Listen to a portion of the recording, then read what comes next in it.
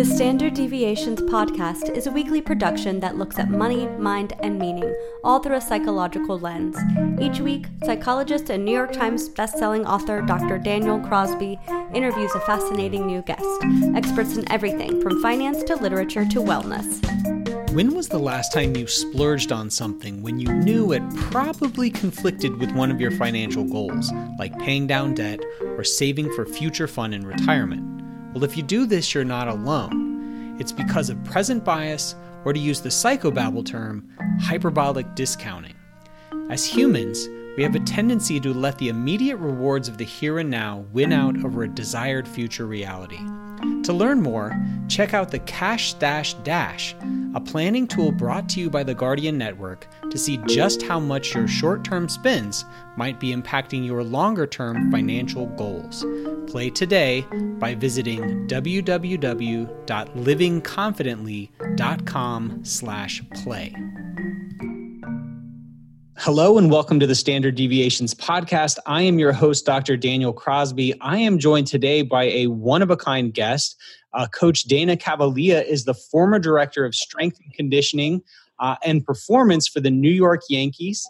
He was part of the 2009 World Series winning team, and he is the author of a new book, Habits of a Champion: Nobody Becomes a Champion by Accident. Welcome to the show, Coach.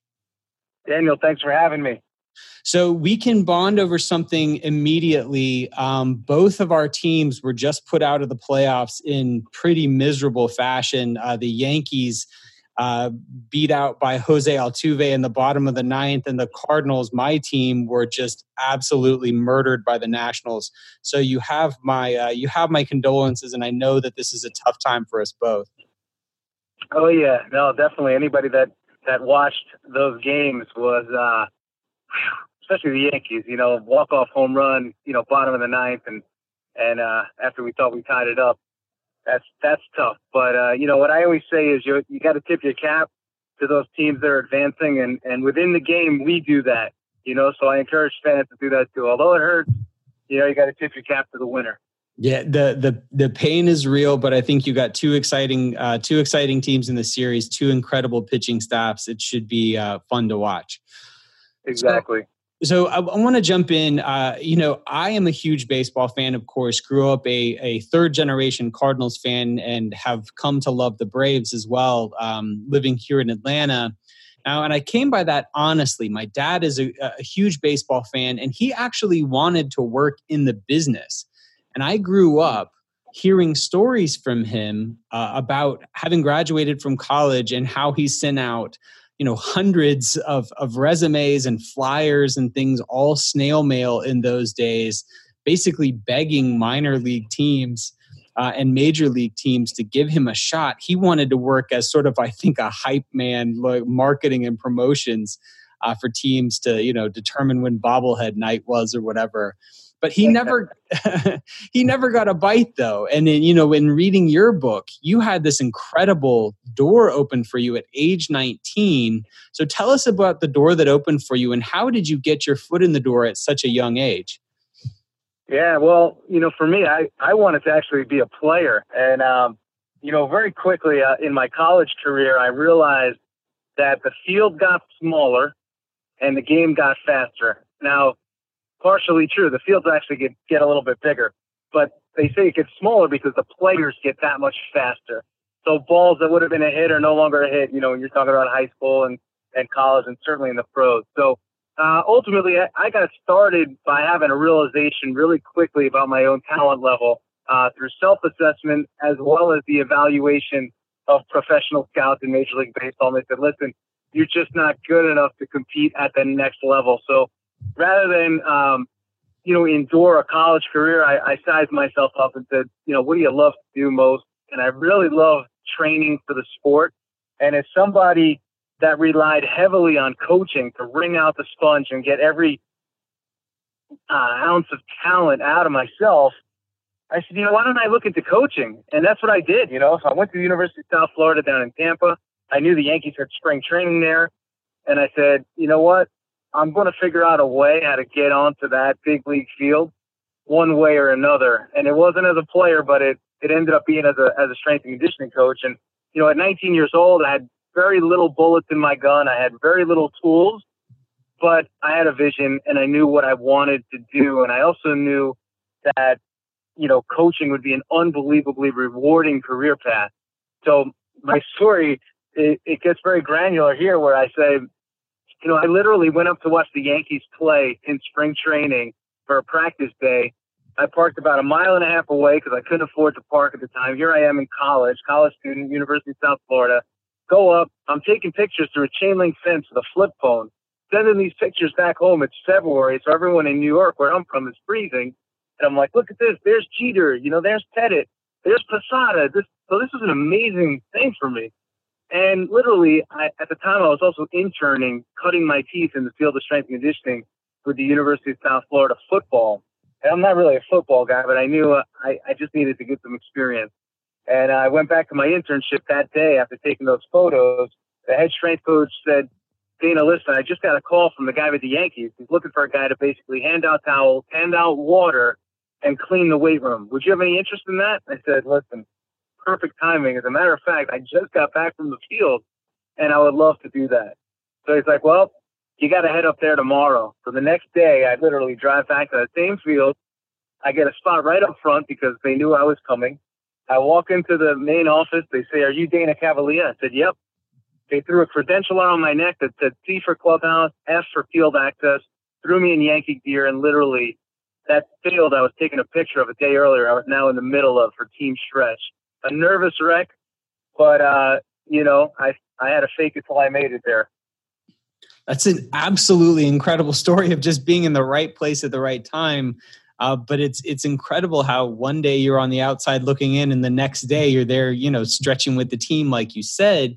Now, what's even more improbable to me is that by age 23, you had been promoted by Brian Cashman to head up strength and conditioning for what is inarguably the best resource team in Major League Baseball. No disrespect to you, but this seems like an improbable job for someone so young. How did you secure this position?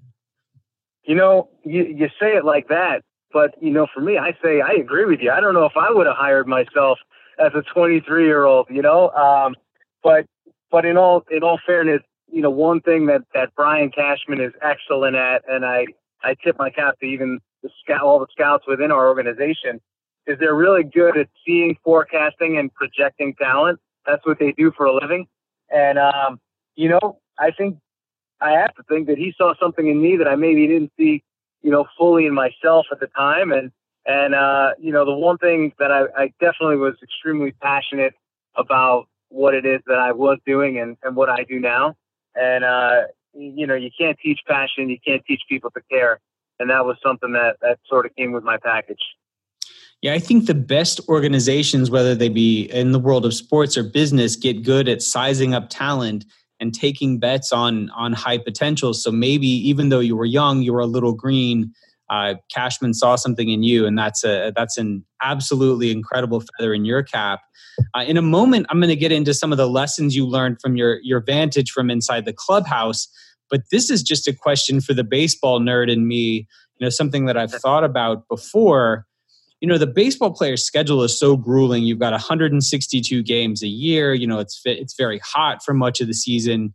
So you've got to balance, saving some of that energy with, of course, staying in peak physical condition. What does the average day look like for a baseball player in terms of how hard are they working out on a game day? Yeah.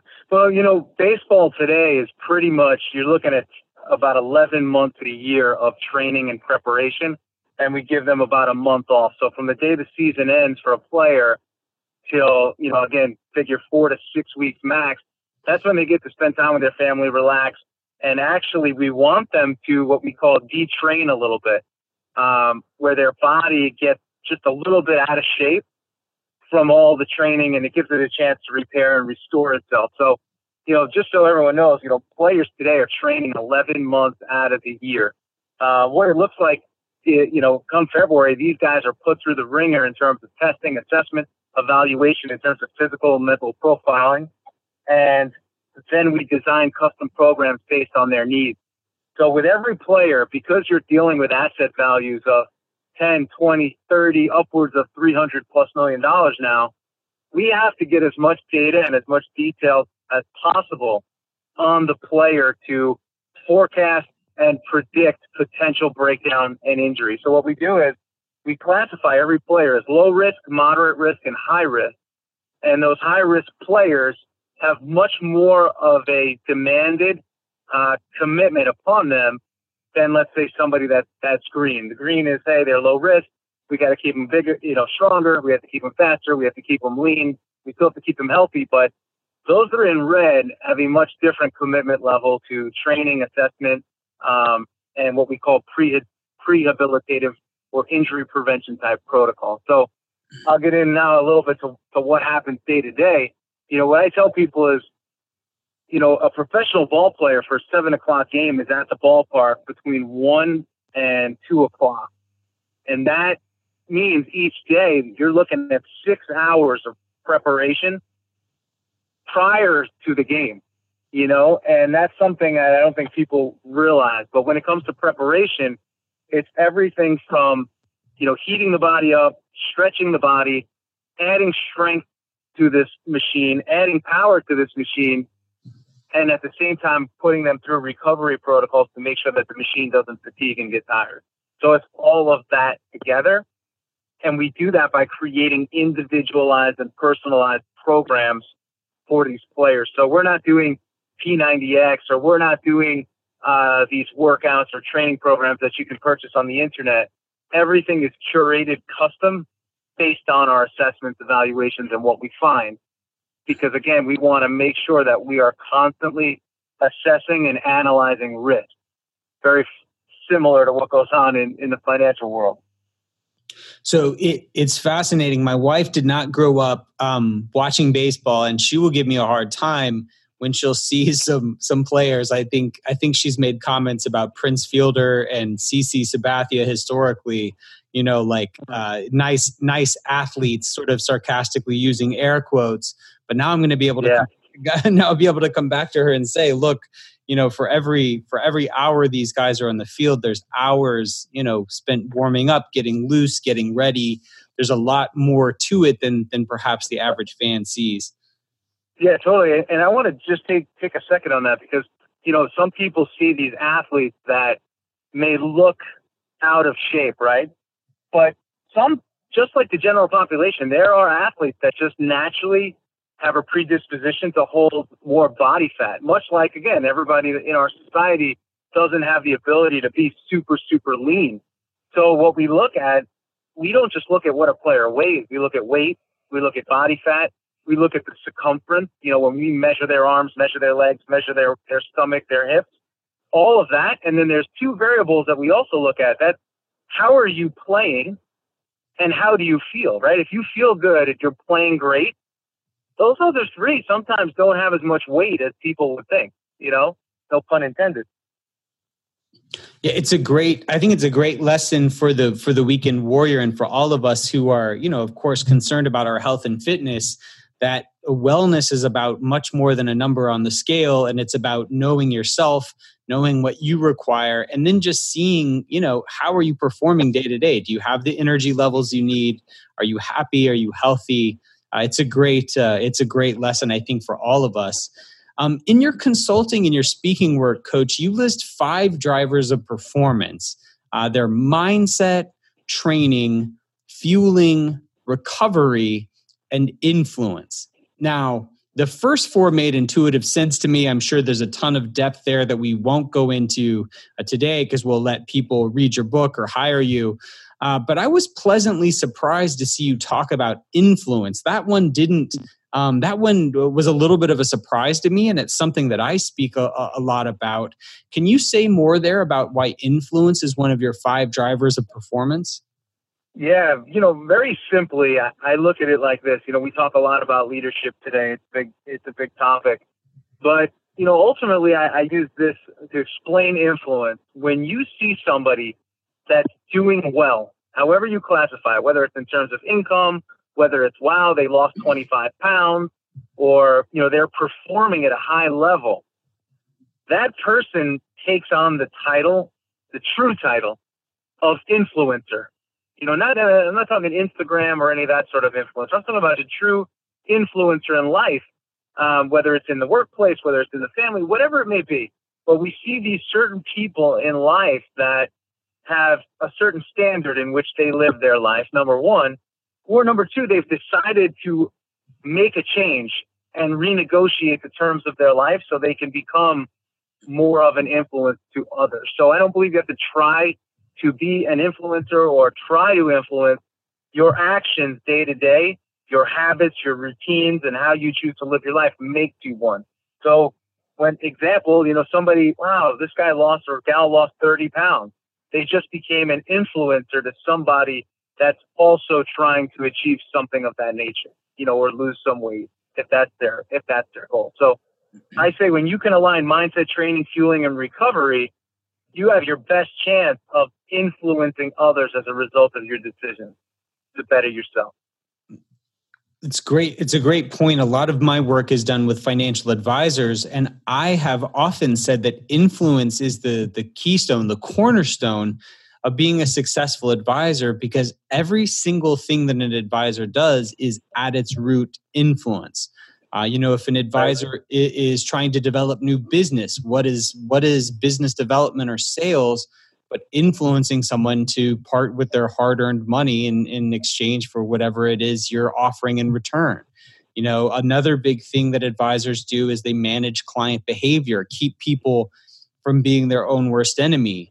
And what is that but influencing someone to set aside greed and fear and other emotional impulses to do what's in the service of their long-term best interests? What is leadership? Right.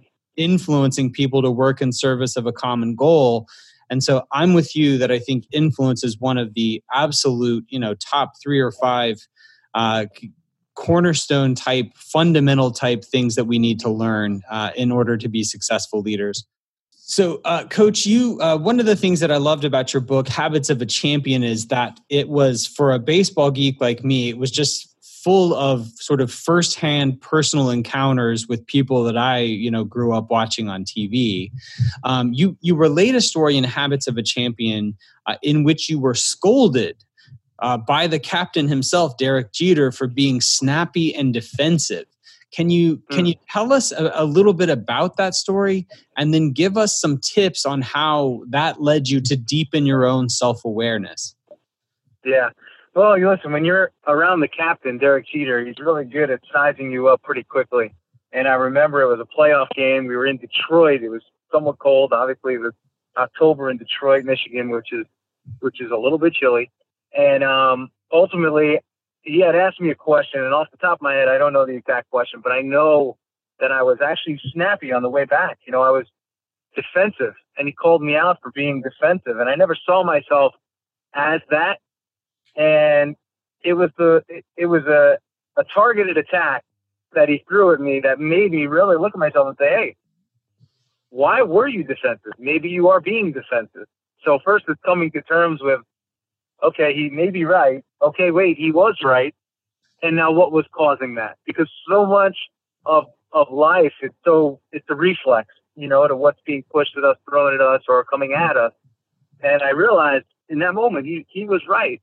And what it was, ultimately, like I had said, I started at such a young age that there were times when you'd have some doubts, or you weren't 100% secure in what you were doing. And he called me out on something. And in that moment, to somewhat protect my stake and protect myself, that's what I came back with him at. Now, for someone that's less intuitive and not the captain, it may have just gone right over their head and they would have just kept on moving. But it was definitely a great learning and teaching moment, for me in that instance. And the self-analysis took me to, distill down to, hey man, you got to get a little bit more comfortable in what you're doing, and what are you not comfortable with and why. So that off season, I actually dedicated myself to becoming better at a certain skill set. So I've talked before on the podcast about something called the psychological immune system. And this basically keeps us actually from growth. You're the same way that your regular immune system keeps illness from invading your body. Your psychological immune system keeps hard information from entering your mind, information that would cause you to view yourself as, flawed or imperfect or in need of change. How, if it's not Derek Jeter, right? If Derek Jeter tells me to jump, I'm going to say how high, right? So that I get that you were in sort of an extraordinary circumstance. But if someone, our boss or a coworker or a peer or a spouse gives us feedback, do you have any tips on how we can really sit with that, listen to it, and consider it rather than rejecting it out of hand? Yeah. Well, so oftentimes when we hear things that we don't often hear, the first thing we become is defensive and reactionary. And ultimately what I find is, how cool is it that somebody actually cares enough to give you feedback, right? So it's flipping the switch and not saying, hey, I'm getting this feedback and this guy's a jerk for giving it to me. It's like, hey, thanks so much for actually giving, care to me and my situation and where I'm at. And if that person oftentimes is just trying to make you better. So we got to listen, and that's what I'll say about some of the greatest athletes in the world. And they are so open to coaching, and they love to be coached. They want to know, hey, how can I be better? So they're very open to that feedback. But in the corporate world and in many other worlds, I found that people do not take it well. They don't take feedback well. They immediately take it as criticism, and they have a hard time seeing past the criticism label that they give it, and rather seeing it as something that's constructive. And wow, okay, I didn't see that. That's what we call the blind spot. I didn't see that blind spot. Thank you for presenting that to me. And when you have that approach, it neutralizes everything. Well, it's instructive as a way to think about feedback and as a way to think about giving feedback, because I think appropriately construed and appropriately delivered, feedback is an act of love. It's an act of service that's, made to make the other person look good. Now, I think it's certainly not always received in that context, and I think it's often not given in that context. But I think right. as an aspirational thing, like to think about giving and receiving feedback, not in terms of being torn down, but in terms of being built up, is, I think, just exactly the right way to think about it. So one of the early chapters of your book, you wouldn't know that this was significant perhaps to a psychologist like myself, but one of the early chapters of your book is titled, "You Have to Hate to Lose More Than You Love to Win." Now, what was interesting to me is this tendency to hate loss more than you love gain is actually something that has been written about and codified by psychologists like myself, who have found that in investors and other folks, we hate to lose about 2.5 times as much as we like to win. Now, I understand the point you're trying to make in your book, and it's perhaps a different one than what I'm making here.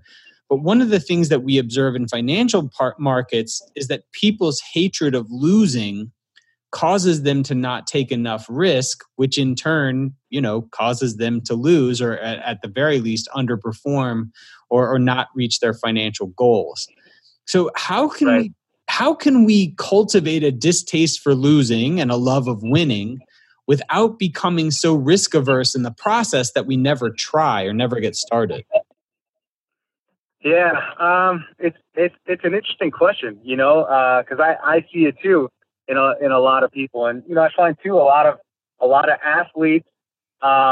Sometimes, let's just use a baseball player. If they can't throw a strike, or if they can't hit a certain pitcher with frequency over and over again, they start to believe that they can't, and they actually become less confident and they become actually more timid in that situation. So their chance for success goes down even further. When it came to what I wrote here in the book about, do you love to win or do you hate to lose? It was actually simply, it was another Jeterism that he would go around and ask people, hey, love to win, hate to lose, love to win, hate to lose. And what our data that we pulled out in a very general study here was that there were players that just liked to play the game. Just like I'm sure there's traders that just, they like to trade. But then there's this other group that's very competitive. And their competitiveness combined with their talent and with their instinct and with their desire to never go back to the place in which they started was an energy, and it was a power that they had within them that actually made them a player you want on your team, because they just had this relentlessness to, even when they did lose or they did fail or they did get out as a hitter in a big situation, they came back with a vengeance. They came back, we'd say, to get even with the situation, but most importantly, get even with themselves. But it wasn't through damaging psychology where it was killing them and holding them down and abusive to them. It just ignited a competitive fire within them where it dialed them in. Their focus became that much more intense, and their results became, came with it. They were going to succeed. So that's what drove me writing that. Do you hate to win? Do you love to win? Do you hate to lose? Love to win, hate to lose. And that was really, in its most basic form, that's what we were trying to figure out. Who the competitors were, but not in a forced way, and who the guys just like to play were. And then you also knew how to manage them as a coach, and you knew as a teammate how to handle them. It's interesting you talk there about sort of this fine line between, having a genuine desire not to lose, but not letting it overextend into something that cankers or becomes negative or becomes intrusive. I've seen that. I give the example sometimes when I speak of my after my first job, I quit my job to go out on my own. And my boss said to me as I was, handing in my resignation letter, he goes, "Well, I guess you've given up on ever making any money." And I of course have made some money in the intervening 10 years. And when I think about that, I think about him and I think about that. But it's almost, it gives me fuel, but I'm not angry, right? Like, I'm not angry about it. I'm not upset about it. I don't do it out of hatred or spite or anything like that. It's just sort of bulletin board material, if you want to use the sports term for it. So yeah, it's a fine line, I think, in any kind of performance endeavor to find that rocket fuel to push you on to that next level, but not have it overextended to something that becomes so cancerous that it becomes an obsession. I think that's a really fine line to walk. Yeah, because you see a lot of people on the other side of that line. I'm talking about the ones that succeed in that thought process. There's others that just dial up the intensity to a point where they become almost disabled as a player, and it's crippling. And you see it more times than not. You see it this time of year in the playoffs. Players that are great, and they just put this immense amount of pressure on themselves, and they start to implode. Yeah, I saw it in the Cardinals-Braves series. There was, throat slashing gestures and lots of taunting and bat flipping, and it gets kind of ugly. It gets kind of ugly, and I think it adversely impacts performance. So, Coach, I've written in my last book, The Behavioral Investor, I wrote quite a bit on the connection between the body and the mind when it comes to making investment decisions, because I find it to be an underappreciated area of inquiry, how something as simple as the amount of caffeine you take in, the exercise, how hydrated you are, all of these things can actually play a big part in how we make financial decisions. For the average person, what are some of the things that they're doing every day that are having an impact on their performance, their mind, their body, that they may not be fully appreciating? Yeah, well, I think that most people go through their day, and this is going to sound funny, but I don't even know if they realize that they have a physical body. I really don't. I think there's a major disconnect between what I have to do today and the to-do list and all the calls I have to make and the emails I got to get back to and their physical self. And actually what I've seen, I work with a lot of executives and professionals over 40 that for the first time in about 20 years, they finally pull their head out of the sand and they say, "Oh my gosh, what happened to me? my energy's down. How did I get this body that I now carry with me? You know, I've gained 25 pounds since college. What the heck is going on? So I work with a lot of people like that. And really, it's just through the years of being immersed in their career, chasing success, servicing clients, you know, the dinners, the networking events, the conferences, you name it, right? All these things. There's a major disconnect between the physical body and not just how it looks, but also how it feels and how it functions. And, you know, that's something that we have to really get on top of. So when I say there's just this disconnect, right? So we got to get people to start to understand how what's going on in this body can have a tremendous impact on their career, right? So one of the things that I say to players, I say to the executives I work with is energy wins. So if your body is not being fueled appropriately from a nutritional standpoint, also from a mental standpoint, and from a physical loading standpoint of exercise, you're going to have issues in terms of your efficiency, your economy, your productivity, you name it. Eventually, your body is going to wake you up out of your slumber and say, hey, something's not right here. Something's wrong. Again, we hope it's not some sort of a medical test that is the reason for that. We just hope that you wake up one day and look down and say, whoa, what happened? Or, hey, I don't feel good. Why do I have so much stress? We talked so much today about stress and anxiety. And then we say, well, what can combat that? Oh, exercise can combat that. But we don't give it the proper place. And I think part of the reason is why we don't give that the time of day, the exercise, is because a lot of people don't know what to do. So that's what I spend a lot of time on now, is putting together plans for people that are not daunting, where it's not like, oh man, I have to exercise all day, or I have to do 60 minutes on the treadmill in order to get this yield in terms of physical performance.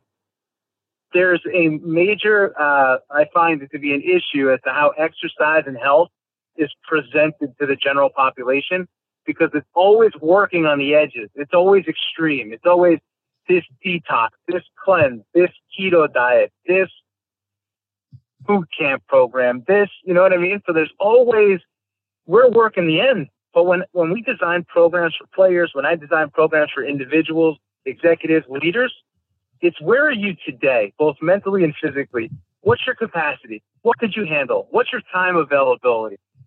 Let's start thinking about it. What do you like to eat? I can't tell you to eat kale if you hate kale. You're going to fail. I can't tell you to eat spinach if you hate spinach, right? So we have to come up with nutrition plans, training plans, recovery plans that are built and curated specifically for you.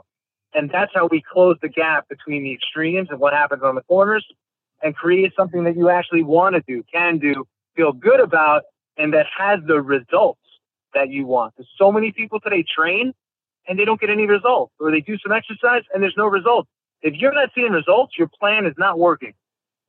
So oftentimes what happens, then you quit and then you go back into negative mode in terms of your physicality, energy, and all that kind of jazz. So long-winded, but no, it's really good stuff. There's a couple of things. I mean, that comment that most people don't even realize that they have a physical body, it kind of took my breath away, because it's so true. It's also so consistent with what I saw when I was in clinical practice. I mean, I've worked in the business world for a very long time now, but back when I was a clinician, I would have people come to my office, anxious, depressed, whatever. And the first thing that I would do is assess their level of activity, assess their diet and exercise. And I would, no joke, have people come to me and say, look, I'm drinking 6 cups of coffee a day. I never exercise, and then say, well, I'm anxious. I'm anxious, and say, well, what can we do about my anxiety? Like, talk to me, give me some pills, give me some sort of mental exercises. And I would say, look, the first thing you've got to do is you've got to reduce your caffeine intake and you've got to move more. And people universally scoffed at that sort of advice. It didn't seem real. It was too easy. It was too simple. So we're so disconnected from our bodies. And I think we fail to realize the ways that our bodies and minds work in harmony. And then the other thing that I think you said that was great advice is to it's all about incremental behavior change. I think that, the reason that only 7% of people reach their New Year's resolutions is because, let's say we haven't run a mile in a decade, and we decide on, New Year's Eve that now suddenly we're going to run an ultra marathon or something in the coming year. That's not the way you do it. You start with the 3K, and then, the 5K, and then the 10K, and on to the half marathon, and so on. Really powerful behavioral change starts in small ways that are consistent with things that you're already doing well or things that you like to do. So reconnect reconnect with your body and find something you enjoy in a small, sustainable way to get going. Yeah, that's the key, and when it's about coaching somebody and managing someone, I tell people all the time, listen, I'm going to give you a simple plan. I'm going to manage you, but most importantly, we're going to have a relationship that creates accountability. But we want you to have fun doing this. And again, much like you talked about with anxiety and exercise, you think about it, right? Those of us that have dogs, what's the first thing when you leave your dog home for a bunch of hours and the dog hasn't been out? The dog wants to explode out the door and burn off. I call it burning the top layer. How many of us are sitting at our desk just spilling over and boiling over? What if you gave that dog caffeine and said, hey, sit in this house for 8 hours? The dog would go bonkers too. So there's this whole issue in terms of stress and anxiety that's going on now. And a lot of it has to do with, again, excessive consumption of caffeine along with very, very little exercise. And when you put that combo together, it's lethal on the body's system. You have to get that body moving, and you have to burn that top layer off, especially for those of us that are in high demand fields. I was going to say high stress, but we create the stress. It's really, there's high demand, and there's oftentimes a high ask of us from our superiors and or from our clients, but we create the stress. Absolutely. Great advice. So I am actually this evening going to a church book club. It's a men's book club I'm part of. And as luck would have it, the book we're going to be discussing tonight is Moneyball. So it's an absolutely fantastic book. Moneyball, of course, exposed some antiquated beliefs in baseball. It helped the sport make a giant step toward being more scientific, more analytical. Are there still any old-fashioned beliefs, though, that you see in the game that are holding the game back? You know what? To tell you the truth, I look at it the opposite way. I look at it as if the game today has a very high potential of being crippled by so much data. Because what happens is, baseball is such a sport of instinct and gut and reaction. So you can slow instinct, confuse gut, and slow down reaction when you give too much data and you try to make these players that are born and bred on, like I said, the instinct factor and reactionary factor. You could kind of jam them up when you're giving them too much to study. We always used to say dumb players make the best baseball players because they forgot what they did yesterday.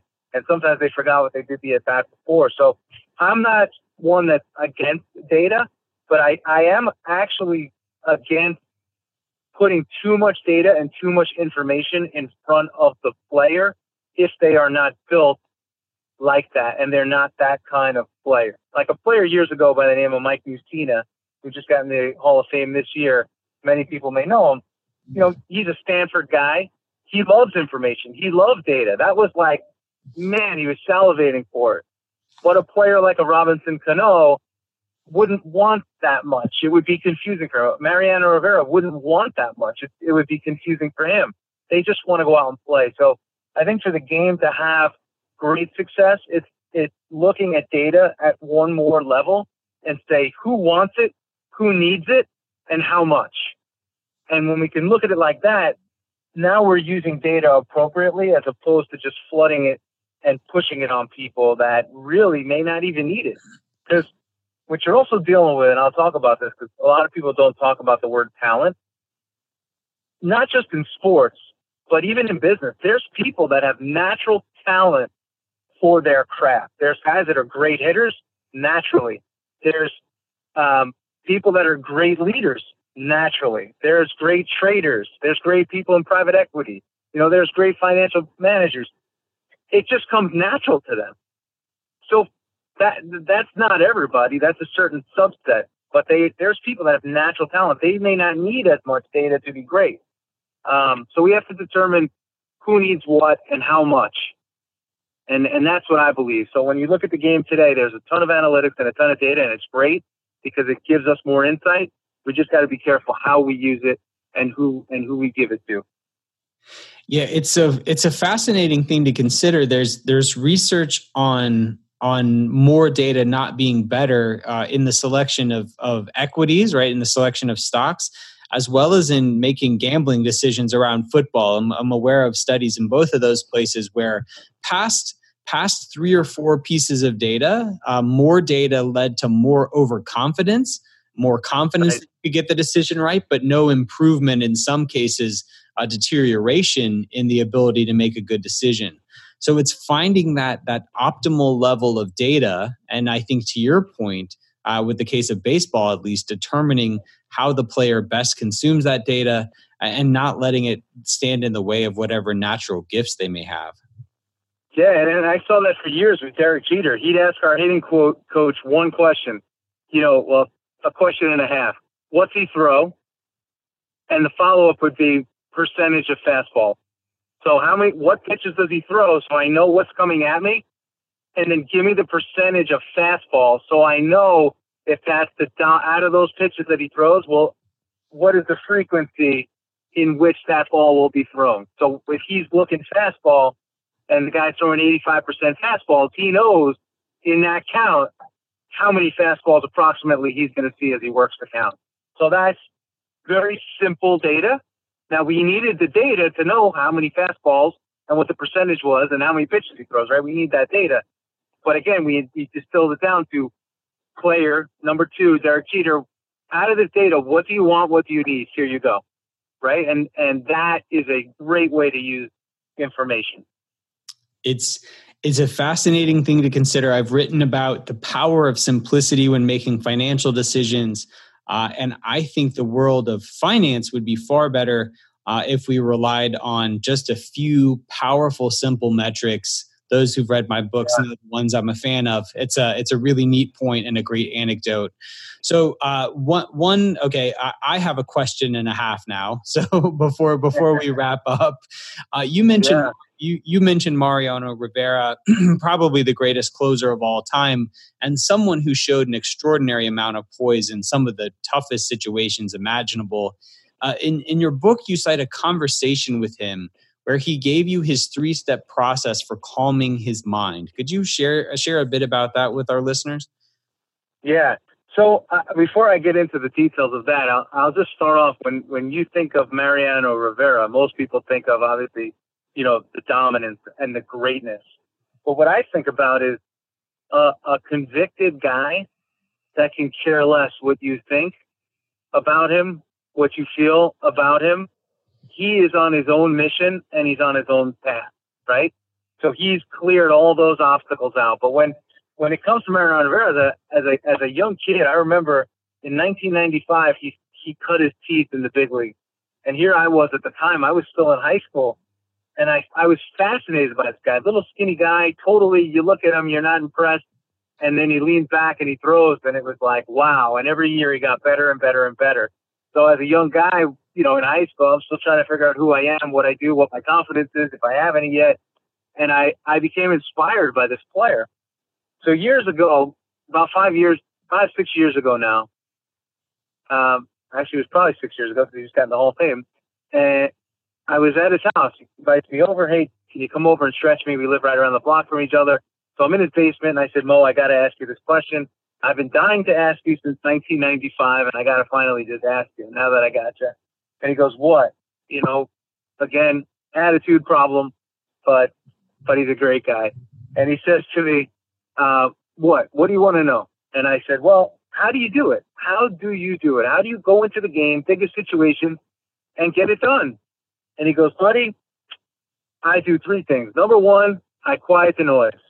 Number 2, I slow everything down. And number 3, I throw one pitch at a time. quiet the noise, slow it down, one pitch at a time. Quiet the noise, slow it down, one pitch at a time. I said, wow. Like, he just totally took the process and simplified it. And he said, I control the variables. I control the noise. I control everything when I'm out there. And it's like, goes totally against what you think. Like, I control everything. You control nothing. But the way he looks at it is he was in full control in that moment. And the greatest thing about Mariano is, like, when I said, well, what about the big situation? Game on the line, World Series. And he says, buddy, every situation is the same. We decide what's a big situation. I work with a lot of traders. They decide what's a big trade. They're making that up and putting the classification of big trade on that. So we decide. And when I heard that, it changed the way I go about my life. There were no more big speeches. There were no more big conversations. There were no more big anything. Everything was the same. And when I was able to interpret what he said and apply it to my own life, everything changed. And I found that to be really amazing, because here's a guy that's a pitcher, and you could take his approach into your everyday life and use it for your advantage. And it gives you a competitive advantage in so many ways. You're no longer playing the same game as other people with worry and doubt and fear and all that, because you're not, every situation is the same. Does it creep up at times? Yeah. But it's definitely much more harnessed and controlled.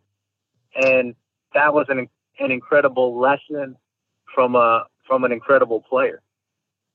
It is an incredible lesson. I love when I read that. I love the flip side of there being no big situations is in some respects, there's no small situations either. It's just right.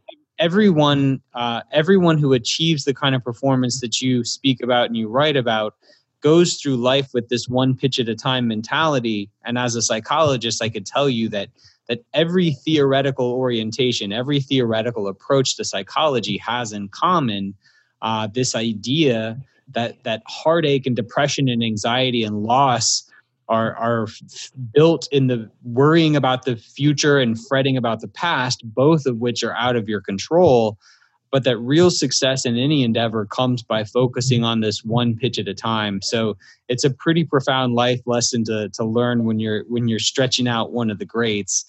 And I just want to add this last piece to this, but can you imagine going through your life completely convicted?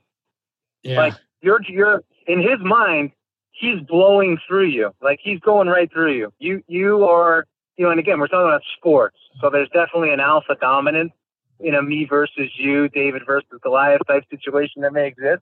But he is in everything that he does, whether it's making a decision, it's we were making a call one time for him and some guy was giving him a runaround and he right away, it's saying, okay, that's great. Now who runs the hotel? Okay, please get him on the phone. It's I don't have time for this stuff. I got to go right to the top, right? So there's living with this conviction, and that's the energy that he possessed and brings with him in everything that he does. It's not forced. It's not this, again, fake alpha, chest puffing alpha. That it's become who he is. So my half question, my consistent with Jeter's 1.5 questions. My half question is, I want you to close our conversation by just giving us a peek inside the locker room after that 2009 World Series win. What was it like? What was that day like for you? Well, for me, it was a really interesting chapter in my book. Again, I grew up a New York kid. I grew up a fan. My parents are both teachers, so we didn't get to sit on the field. I used to have to sit in the nosebleed section, and my dad would always say, hey, when the rich people leave, then we can go down and get closer to the field. So it was an amazing journey to see this team win in the 90s and to be a part of it with this core four, of Jeter, Rivera, Pettit, and Posada, and actually win with those guys and learn what it is like to actually win at the highest level of something. For so many of us, when was the last time we won? For some people, it could have been Little League, high school. It could be so far away that we forgot how good winning feels. And And for me to be a part of that and watch that last out take place and watch grown men who left it all on the field every game all year celebrate victory, that was amazing. Because I know people today, and I'm guilty of it at times, I don't celebrate my victories. And to actually see everybody, the energy go from where we're pushing this boulder up the hill to finally getting to the top and watching that thing just roll down and move on its own. And we were able to take our foot off the gas for the first time in 162 days and 162 games rather. That was amazing. And I will say this, so one of the most amazing parts of it was just not having to be on to say, wow, we did it. We did it. And it was like this relief and all this pressure off our shoulders. And one of the things I use with my executive is travel light. And in that moment, I experienced as an adult what it felt like to be very light for that night and for the weeks ahead. And it was amazing. Perfect. Something every little kid who watches baseball has dreamt about, something that every baseball fan has imagined. You got to live it, and thank you for sharing that experience with us. Coach, you've been incredible. Thank you for your insights into human behavior, into peak performance, and for some really special anecdotes about some of our favorite players. If people want to learn more about your work and your book and your speaking, where can they find you? Yeah, so my headquarters is at danacavalier.com, and then I host a book on Amazon. So I'm pretty accessible. I do a daily blog that talks a lot about this, this sort of stuff. It definitely has more of a sporting twist to it, leadership, personal development, personal health, fitness, etc. So, I'm here for people. If anybody needs anything, danacavalier.com. Okay, perfect. Coach Dana, thank you again for your time. Thank you.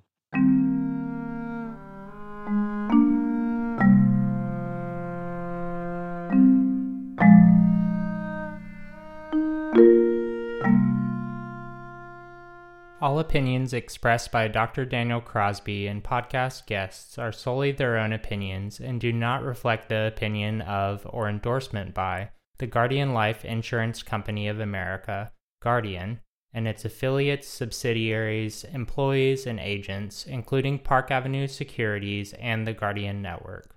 This podcast is for informational purposes only and should not be relied upon as a basis for legal, tax, and investment decisions.